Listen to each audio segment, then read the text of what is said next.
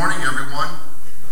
I'm really excited about this morning. A few months ago, as you guys know, in January, Jamie Smith joined our team as our director of worship. She joined the pastoral team, and it's just been a delight to have her part of the team and to work with her and the camaraderie that we share. And the thing about Jamie is she really is someone who inspires you to want to love Jesus more. And so, and you all know we've been blessed by her leadership here on Sunday mornings for nearly a year now. But a few months ago, I said, I think it's time the congregation hear from you. They get to know you a little bit more. So would you consider sharing some of your story and sharing some of your heart and your heart for worship?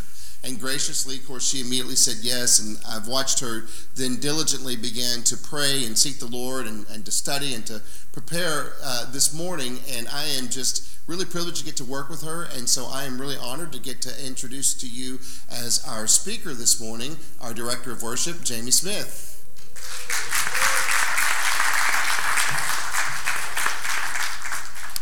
Would you all take a moment? We're going to pray for Jamie. Oh, sorry. Move the water stand. That's okay. Would you all pray with me? Heavenly Father, we are so grateful for the community that the Spirit is building here at Christ Community Church. And Lord, we thank you that you are not only expanding our congregation, but you're expanding our leadership team. And we are grateful for the season that we are in. Lord, we just pray for Jamie that she would feel the peace of the Holy Spirit and that you would speak your wisdom through her and that you would give us ears to hear and eyes to see. In Jesus' name I pray. Amen. Amen. Amen. Is my mic on well enough? Okay. All right. Guys, I'm really excited to share my heart with you this morning about worship. To share some experiences that I've had, and just to really dive deep for a moment this morning about what worship is. I know that there's a lot that we can talk about this morning when it comes to worship. We can talk about the motivations in our hearts for worship, the ways that we can express our worship, but really this morning, what I want to spend time focusing on is just the simplicity of worship. That it is not this complicated things where we have to follow a bunch of rules or do it a certain way for it to be holy. It really is something that's simple and beautiful and made easy for us. So the title of my message this morning is called Uncomplicated Worship. And I hope in this time this morning that it becomes a little less complicated for you. To start, I wanted to just talk about the story of the woman with the alabaster box. There's a few stories in the Bible that we're going to be looking at where it gives examples of experiences that people have with Jesus that compel them to worship, and this is one of them. A woman who was outcast in her community, who had every reason to be afraid to enter the presence of Jesus, but she didn't. There was some experience that she had with him that helped her to know who he was and that he was a safe place. And she came undistracted by the other opinions in the room, the other people in the room, and she came and knelt at his feet. And she washed his feet with her tears. And she dried them with her hair. And she sat and worshiped him. And that is the kind of worship, the kind of communion that I want to talk about this morning. Before I begin, though, I do want to spend some time allowing you to get to know me. I want to share some experiences that I've had in worship, just so that you kind of know my background and know where I'm coming from all of this. I've not just been in a worship service or in a church like this. I did spend many of my more recent years of church in a Pentecostal environment. But before that, I actually grew up in Iowa. For those of you that aren't familiar, it's the very cute little state that looks like it's growing a nose on one side between Minnesota and Missouri, and it's an awesome place to grow up. It was really, really fun growing up in Iowa and all that it had to offer. But one of the things that I remember about being a child is going to the Methodist church. My family and I were a part of St. Paul's United Methodist Church, and it was a church downtown that was huge. It took up almost the entire city block, and its architecture was gorgeous, and it had beautiful windows inside. I just remember the feeling of being in that church and feeling kind of small, but not in an intimidating way. It just felt so beautiful and grand inside. In this church setting, I remember that it seemed the same every week. We followed a liturgy, which I didn't know it was called like that when I was 8 years old, but we had a piece of paper that told us when we were replying to the pastor and when we were singing and all of this stuff, there was a format that we were following, and it stayed pretty much the same every week. We had an organist that played. I remember the pipes coming out and how beautiful they were. We sang from hymnals. We were told which song to go find, and hopefully we found the page before the song was over because it was just the number in the bulletin, and we would scramble to try and get there before everything was done. But in this church setting, the way that we worshiped, it was really more about being reverent, about following the liturgy, about solemnity, being quiet, and being able to focus on honoring the Lord in that way. So that was my experience as a child and what worship was in church. When I was 12 years old, our family moved to Texas. We did try to find Methodist church since that's what we were used to, but we actually didn't find one that felt like home to us, so we ended up going to a Baptist church. And in that church, of course, there's things that were a little different. There wasn't an organist, there was a keyboard player, and there was actually someone leading us. There was a worship leader that led and a piano player, and we didn't have hymnals. We had words on a screen, and the display of worship was different. So while in the Methodist church, there really wasn't anything beyond the singing, which was gorgeous. It was beautiful to hear all the voices together. But in the Baptist church, you might see someone raise their hands, or you might hear someone shout or say amen or things like that. So it was a little bit different.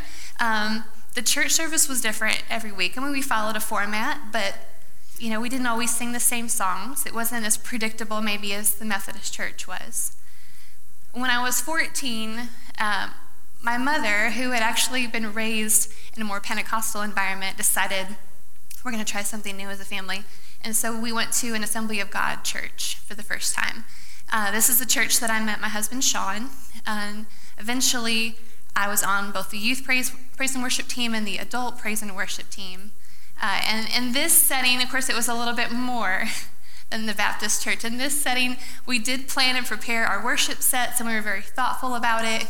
We had a plan, but sometimes if the worship leader felt like there needed to be a change spontaneously, if he was following the Holy Spirit, we might sing a chorus again. We might skip a song and jump to one we hadn't even prepared. It's something that was more spontaneous. And of course, in this setting, there was lots of people. The majority were raising their hands. The majority were being very vocal. The volume in that church was much louder than other churches. So lots of diversity in the way that we worship. I experienced all those things. Of course, there's many that I haven't, but those are some of the experiences that I have had. And when Sean and I got married, he actually entered the youth ministry, and I followed with him, and I was in a worship leading role most of that time, whether it was for the youth worship team or for the adult worship team in the church. And so then I had experience in actually leading, not just being a participant or on the team, but leading worship. And during that time, we served for several years in church ministry. At the end of that time, honestly, guys, we had gone through some difficult things in church. We had experienced some church hurt, and I was burnt out on being in church, but also being a part of a corporate worship service. When we came to Christ Community Church, it was just really a nice landing place for us to kind of process all of that. And I remember being in this church and trying to process how I felt about worship, and just all these questions in my mind about how do I do this? I've seen all these ways to worship. Which way is the right way to worship? Which way God honors you most? Is it okay to be in this place of worship and lift my hands and sing a song like I surrender all but not really want to? Is that okay? Is it okay to be angry with you and a little frustrated with why it feels like you're so distant right now, but at the same time, in a way, also know that you are here, and can I worship you in that frame of mind? Can I do that? Is that allowed? Is that not holy? Like, I just had so many questions that really kept me from expressing worship. I really felt like it was really complicated. And what I've learned is that it's not. It really isn't. And I hope that I can share that with you, my journey through that this morning. When we feel overwhelmed and frustrated or confused about how we worship together, it's really easy to disengage and to allow what we do during our worship time to be more of a soundtrack to church versus something that we actually participate in, something that we're just here to listen to check off our list, that we've gone through that part instead of actively participating. I know that was me at some point. It's really easy to get there when you feel frustrated or confused about what this is all about. I know that in all of the different church environments that I've been a part of, whether it's the Methodist church, reading from hymnals, or a charismatic church, that, sometimes we made up our own songs. In all of those church worship environments, guys, no matter how they chose to display their worship, I know that the goal was the same. The goal was to experience communion with God. At its core, guys, simply that's what worship is. It's just being present with the living God and experiencing communion with him. And that's what it is. And when we understand that the point of worship is to commune with God, it takes all the complication out of it.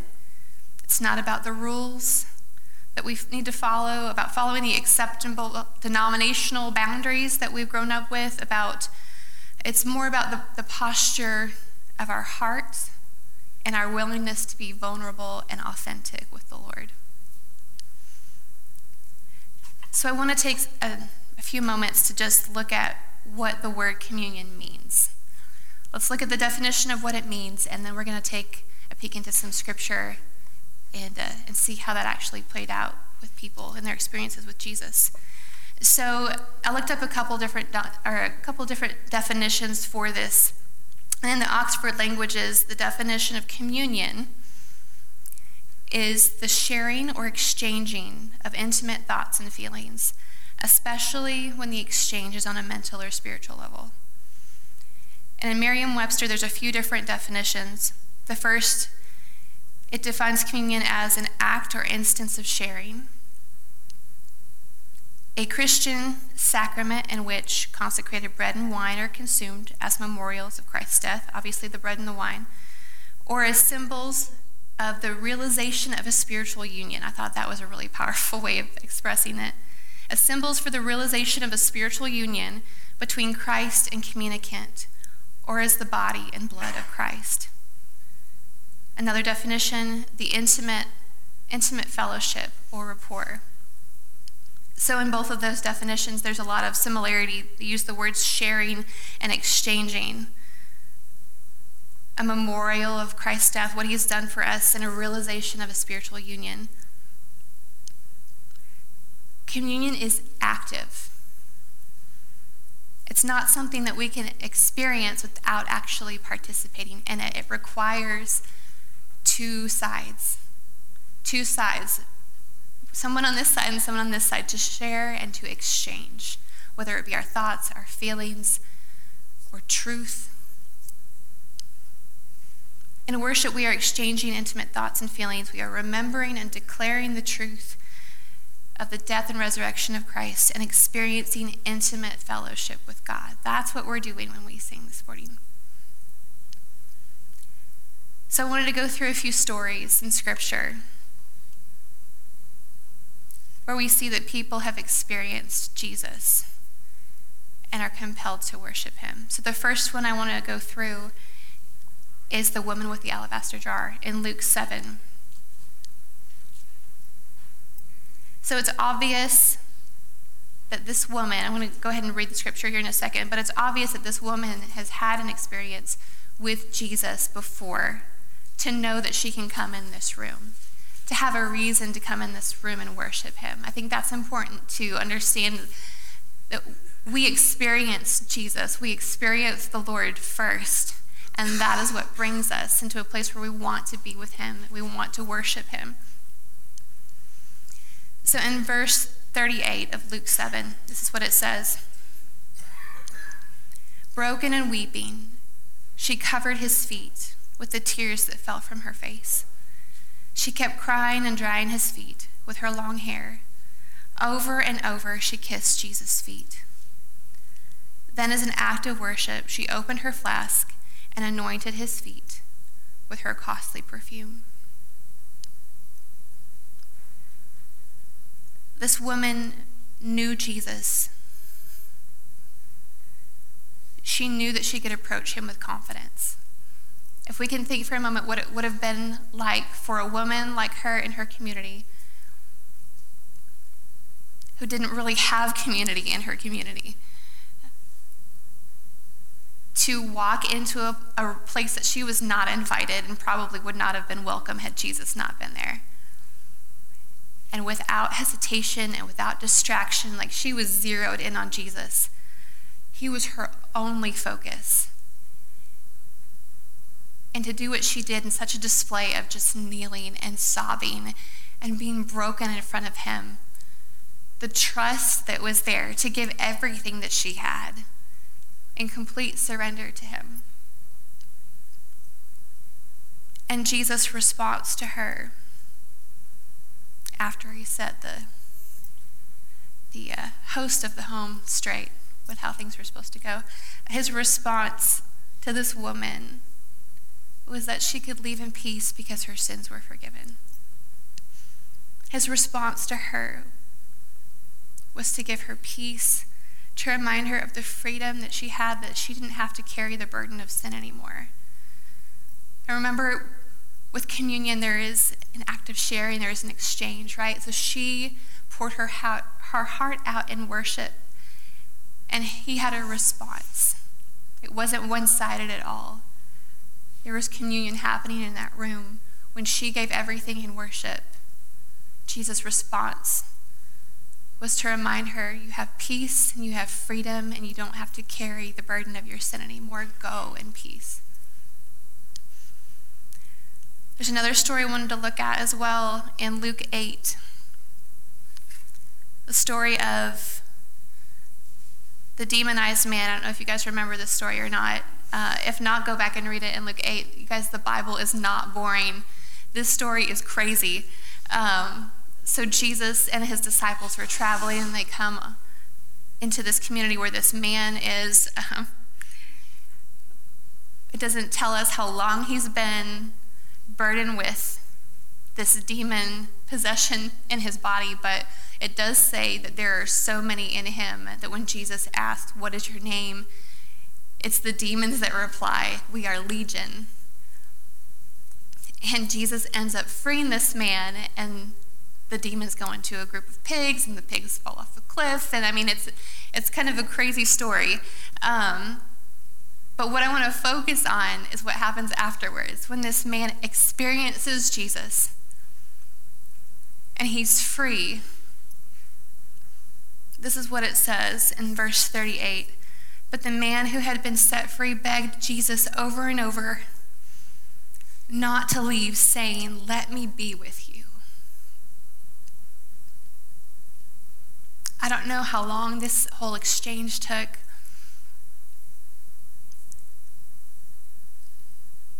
Or if you've ever had a moment where you really felt set free from something.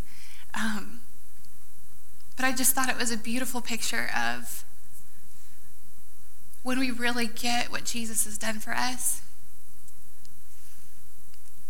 This desire to just be with him and never be far apart from him again. To just be in his presence. He begged him over and over again, "Let me be with you." He wanted to sit with him and to worship him.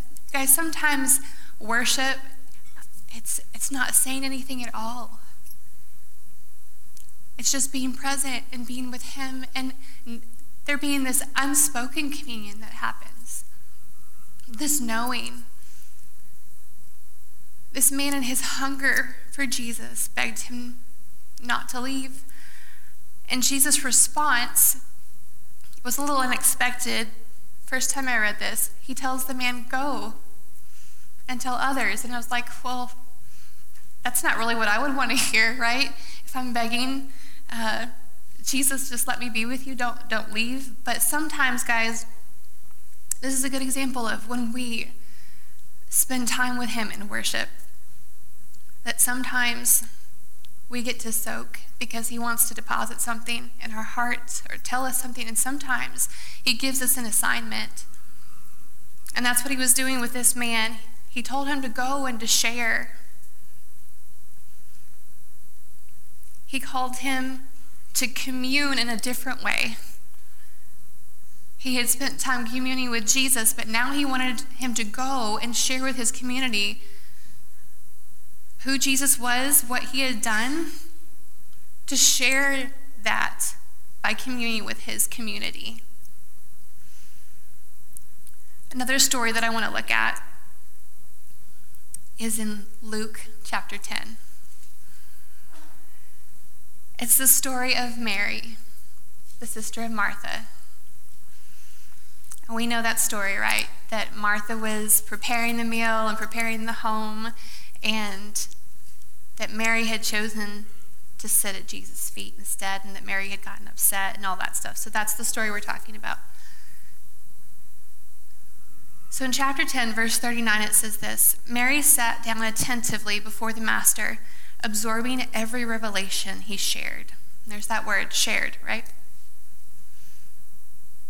And in verse 42, Jesus said, in response to her sister Martha, who was upset, he said, Mary has discovered the one thing most important by choosing to sit at my feet.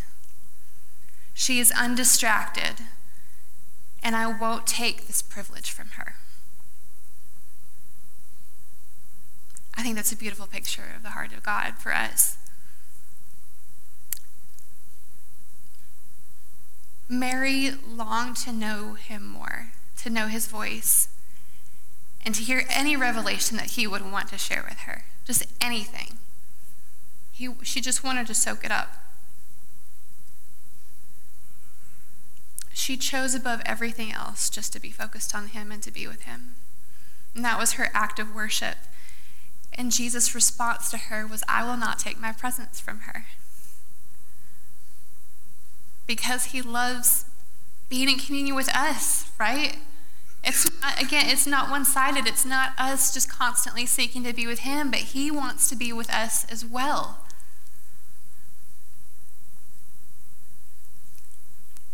In chapter 17 of Luke, this is the last story we're going to look at. We see the story of a group of men that have been afflicted with leprosy. Again, Jesus is traveling with his disciples. And he comes upon these men. Luke chapter 17, I'm going to start reading from verse 11. It says, on his way to Jerusalem, Jesus passed through the border region between Samaria and Galilee. As he entered one village, 10 men approached him, but they were lepers. They shouted to him, Mighty Lord, our wonderful Savior, won't you have mercy on us and heal us? When Jesus stopped to look at them, he spoke these words, Go and be examined by the Jewish priests. They set off and they were healed while walking away. One of them, a Samaritan, when he discovered that he was completely healed, turned back to find Jesus, shouting out joyous praises and glorifying God. When he found Jesus, he fell at his feet and thanked him over and over, saying, You are the Messiah. In verse 19, it says this, Then Jesus, said to the healed man lying at his feet, "Arise and go. It was your faith that brought you salvation and made you whole." I know these stories don't seem like what we would think of an example of worship. But I guess that's my point, that worship really is, it's just being with him, understanding who he is, sitting at his feet, being undistracted, taking the time to turn around and praise him when the rest of your friends are long gone. One man out of this group turned around, and out of an abundance of gratitude for his freedom and his healing and the realization of knowing who had just healed him, he fell down at his feet and thanked him over and over again, and he confessed that he knew that he was the Messiah. This was his act of worship. And Jesus responded. To the man's request for a miracle, he gave him a miracle. He gave him breakthrough. And in response to the man's praise, he confirmed to him that he was whole. Sometimes when we walk out of worship with him, whether it's in a group like this or time spent on our own, we walk out feeling maybe like we're not carrying anything new. Like it was just a moment that was just an exchange in a different way, where we just left maybe feeling like we know him more. Sometimes we get an assignment. Sometimes we get to linger there because God wants to show us something more. And sometimes we just end up with this confirmation, this reminder of who we are because of who he is. And I believe that's what happened here. He just reminded the man that he was free and he was whole. Jesus' ministry on earth, we know that Jesus came as God in flesh for the restoration of his children to the Father and for our salvation. But he also came during that time of his ministry to just share the heart of the Father with people so that they would know how the Lord felt about us. And I think it's important for us to stop and think about that. This God, this spiritual being that is beyond our understanding, that with one breath created cosmos, the rings around Saturn, and at the same time was able to create single-cell organisms that we can't even see, right? And in between all of the big and all of the small, he sees us, and he wants us. He wants relationship with us. Sometimes I think about that and it takes my breath away. That in all of nature, in all of his creation, that he sees us and wants us and loves us. Like, sometimes it's just crazy to me. In Zephaniah 3:17, it says, "The Lord your God is in your midst, a mighty one who will save. He will rejoice over you with gladness. He will quiet you by his love. He will exult over you with loud singing." You guys, again, when we get in this place and we sing and we rejoice, it's not just us singing in the room. He's here. He is in our midst, and he's singing over us. He's rejoicing over us. I mean, how cool is that to think about? Communion is happening in this room with the Lord, whether we are aware of it or not. He's here. He's in the midst. He's in the middle of this with us. And as we sing out of gratitude and thankfulness, he's singing over us, loving on us. Communion happens vertically between us and God when we worship. There's an exchange between us and God, an intimate fellowship. Just like in the scriptures that we read, we declare truth, he confirms it to our hearts. When we surrender, he gives us peace. We share our feelings and our fears, and he reminds us of his promises and his goodness. When we come together to worship, we experience communion horizontally as well, though. Communion is happening this way between us and God, but we are also experiencing communion together in this group. There's a few scriptures that I wanted to point out that recognize the power of being together in a group to worship. Psalm 22:22. I will declare your name before my brothers and praise you in the midst of the congregation. And in verse 25, you're the reason for my praise. It comes from you and goes to you. I will keep my promise to praise you before all who fear you among the congregation of your people. And in Psalm 35:18, then I will praise you wherever I go. And when everyone gathers for worship, I will lift up your praise with a shout in front of the largest crowd I can find. When we gather in this space to worship together,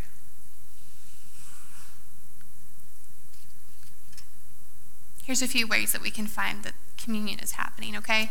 So we gather together and we're singing songs, and you look over and you see your neighbor, your friend, and they're worshiping.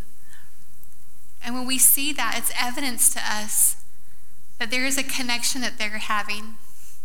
There's a relationship that they have. And it's an encouragement to us as we worship to see others that we know being thankful and rejoicing in the Lord. When we sing about God being our healer, sometimes we're reminded of people in our community that are still waiting on that healing. And as we worship, we can also pray for them, and that's the way that communion is happening here. When we sing about the provision of the Lord, and are reminded of someone who might still be struggling, who needs provision in their house. And again, we're either prompted to pray, or we're reminded that maybe we can help in some sort of way. We're also experiencing communion. I don't know if you guys know Carrie Job. If you don't, please look her up after the service because she's amazing. She sings a song called The Blessing, based off of scripture. When she sings this song in amphitheaters full of crowds of people, they're singing this song of blessing over these people. She's singing truth into life over them, singing this blessing, covering them with these words. And that is communion. When we as a church sing Waymaker, I have a few favorite songs that we sing in here, but I know that Waymaker is definitely one of them. When we sing that in this church, and we get to the verses where we sing, even when I can't see it, even when I can't feel it. You guys, it's like we aren't even singing those lyrics anymore as a worship team. It's just like we're pouring our hearts out over you, that we want you to know that he is here and he is moving. He is doing something in this place and for you. So it's almost like we're singing words, right? But it's almost as if our hearts are pouring out over you as well. Singing that truth over you. Longing for you to know that God is here and he's active in your life. And then when we sing that chorus for like the 1,000th time, because it feels like that sometimes, we sing it forever. But when we sing that chorus the last time, and we get quiet up here, and you guys become the worship leader, and you sing it, and we hear your voices, all singing it together, and you sing it back over us, guys, it's a powerful moment because we feel that in return. We've spent the worship service singing over you, and then you sing over us. We're in community during that moment. Communion is happening both with the Lord and with each other in this space. There's an exchange, an act of sharing, intimate fellowship happening in this place when we gather and worship together. There's an article that was shared with me by the Uplift Foundation. And in this article, it was describing the neuroscience behind singing. And there's a vocal coach that was interviewed for this article who who helped describe what is physically happening when we sing. Specifically in a group. This is what it was more about, when we sing in a group. And she said this: singing is a process of consciously controlling our breath and larynx to create and sustain pitches. Our larynx is our voice box. So we're breathing in, we're breathing out. We're controlling our breath and our voice box to create and sustain pitches. And in a group setting, each group member feels the musical vibrations moving through their bodies simultaneously. The music that's coming from instruments and voices as well as their own, those vibrations are felt simultaneously in the room. She said this: our heartbeats become synchronized in that moment when we are all singing together the same song, the same words, the same melody. Our heartbeats are becoming synchronized. We literally form one unified heartbeat. When we sing and we worship in this place, we're not just singing the same words. We're not just listening to the same music. Our bodies are responding in communion. Our heartbeats are becoming one rhythm as we sing and as we worship in this place.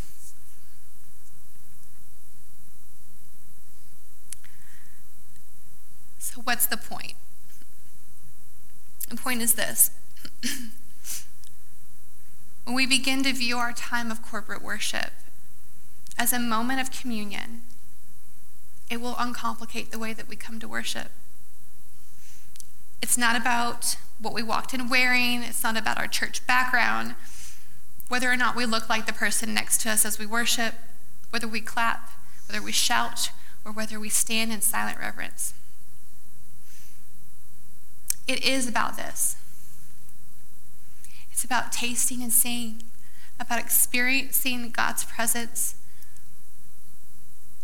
about being vulnerable with Him and sharing our thoughts and our feelings as we worship. It's about remembering and declaring truth, reminding ourselves of His goodness, His kindness, His mercy, remembering and declaring that we are forgiven and restored and that He is our healer. It is about surrendering. It is about exalting His name. It is about just coming to sit at His feet. If you guys remember the story of the woman at the well where Jesus met the Samaritan woman, and in that conversation, she asked Him about worship. And He said to her that the time has now come where worshiping the Father is not a matter of the right place, but of the right heart. It's not a matter of the right expression, the right setting, the right attire. It's about the right heart. It's about the posture of our heart. And when we come simply to commune with God, our mindset shifts from that of an onlooker to that of our participant, someone who's aware of their identity as a child of God who just wants to be with Him.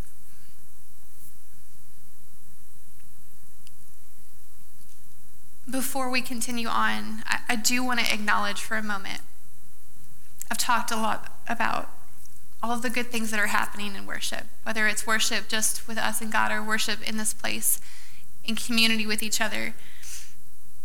But I want to acknowledge that sometimes we can be wounded by the experiences that we have in corporate worship settings. Sometimes for many different reasons. We as humans, as worship leaders, we get it wrong. And I've experienced that.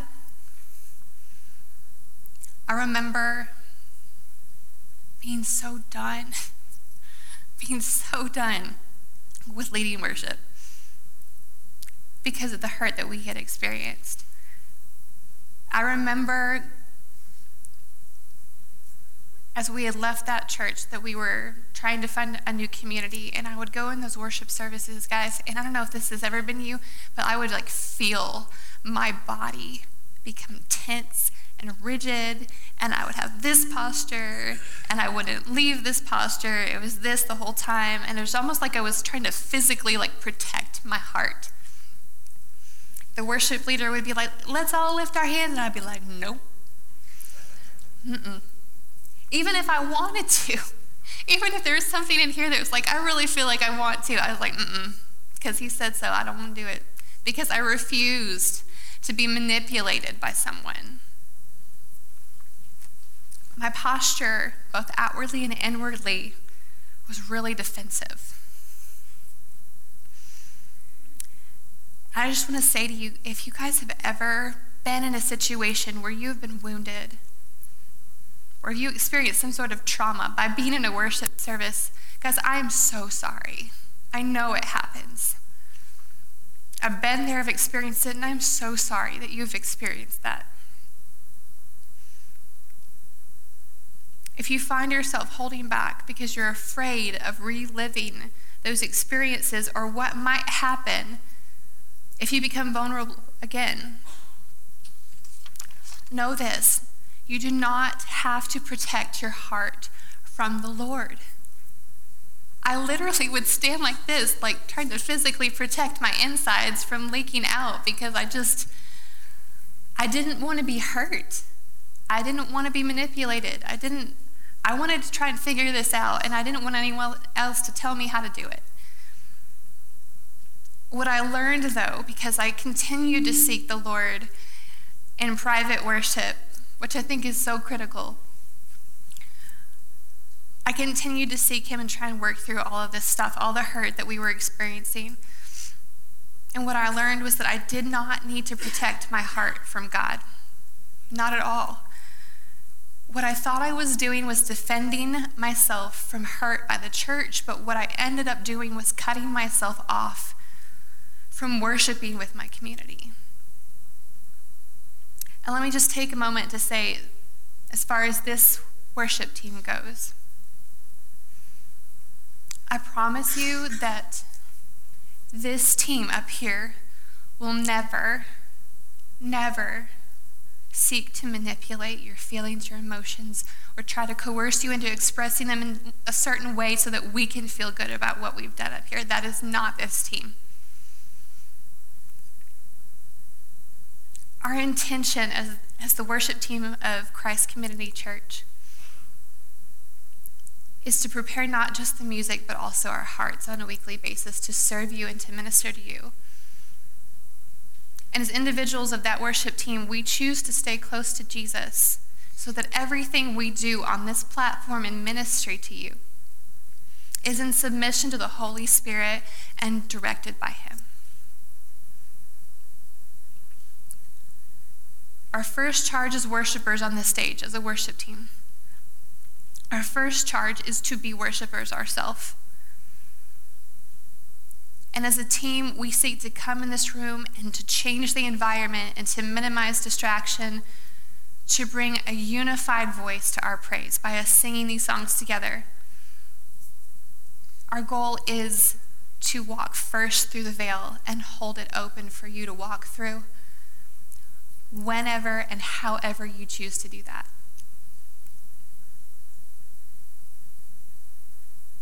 I just want you to know that this worship team loves you and prays for you and seeks to honor the Lord by submitting to him with everything that we do up here. So if you are cautious about worshiping in this space, I don't blame you. I get it. I know there could be a lot of history there, but I just want you to know that this worship team loves you and is seeking to serve you well. When you open your heart to God in worship and experience communion with him, know that God is the one orchestrating that moment, not the worship team. If you feel in this worship time that we create for you, if you feel joy, if you feel freedom, if you feel relief or comfort, any of those things, guys, you got to know that that is the Lord's doing, not us. So if you respond to it, know that you're responding to the Lord, not to us. I know that realizing that freed me up. Because when I wanted to lift my hands, but I refused to, is because I didn't want to respond to someone telling me what to do. But really, guys, I was withholding my worship the way the Holy Spirit was leading me. If you're feeling guarded during worship, or you're still healing from a church wound, I encourage you this morning to open your heart to God, whether it's just you and him in your seat or to a member of the prayer team this morning. Please don't stay there. Please don't stay in your hurt, because there's so much to be experienced when we worship together in this place. If the worship team will come forward now, as well as the prayer team, if you guys could make your way to the front. I want to close with this, that you will be changed by the communion that you experience. Going back again to the woman with the alabaster jar.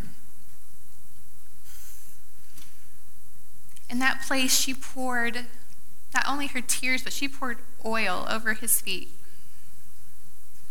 If you can imagine, with her hair being long enough to dry his feet, she probably got that oil all over her hands and all over her hair and all over her clothes.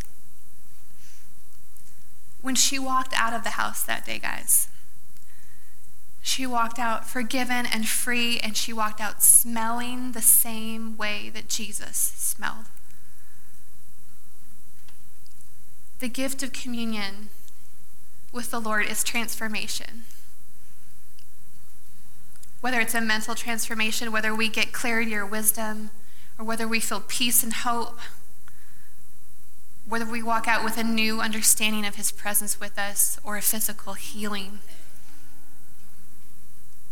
Maybe we're just transformed simply by walking away smelling like Jesus by the time that we sat at his feet. So what I'd like for us to do this morning is just to take some time. Our worship team is going to sing a song called Communion. I know it's not a song that we know yet, but I invite you to take some time and just be reflective, whether that's in your seat or whether that's up at the altars with a member of the prayer team or by yourself. Whether you choose to stand and lift your hands or whether you want to just sit or kneel, however you want to choose to experience communion with the Lord this morning. I just want to give us some time and some space to do that this morning.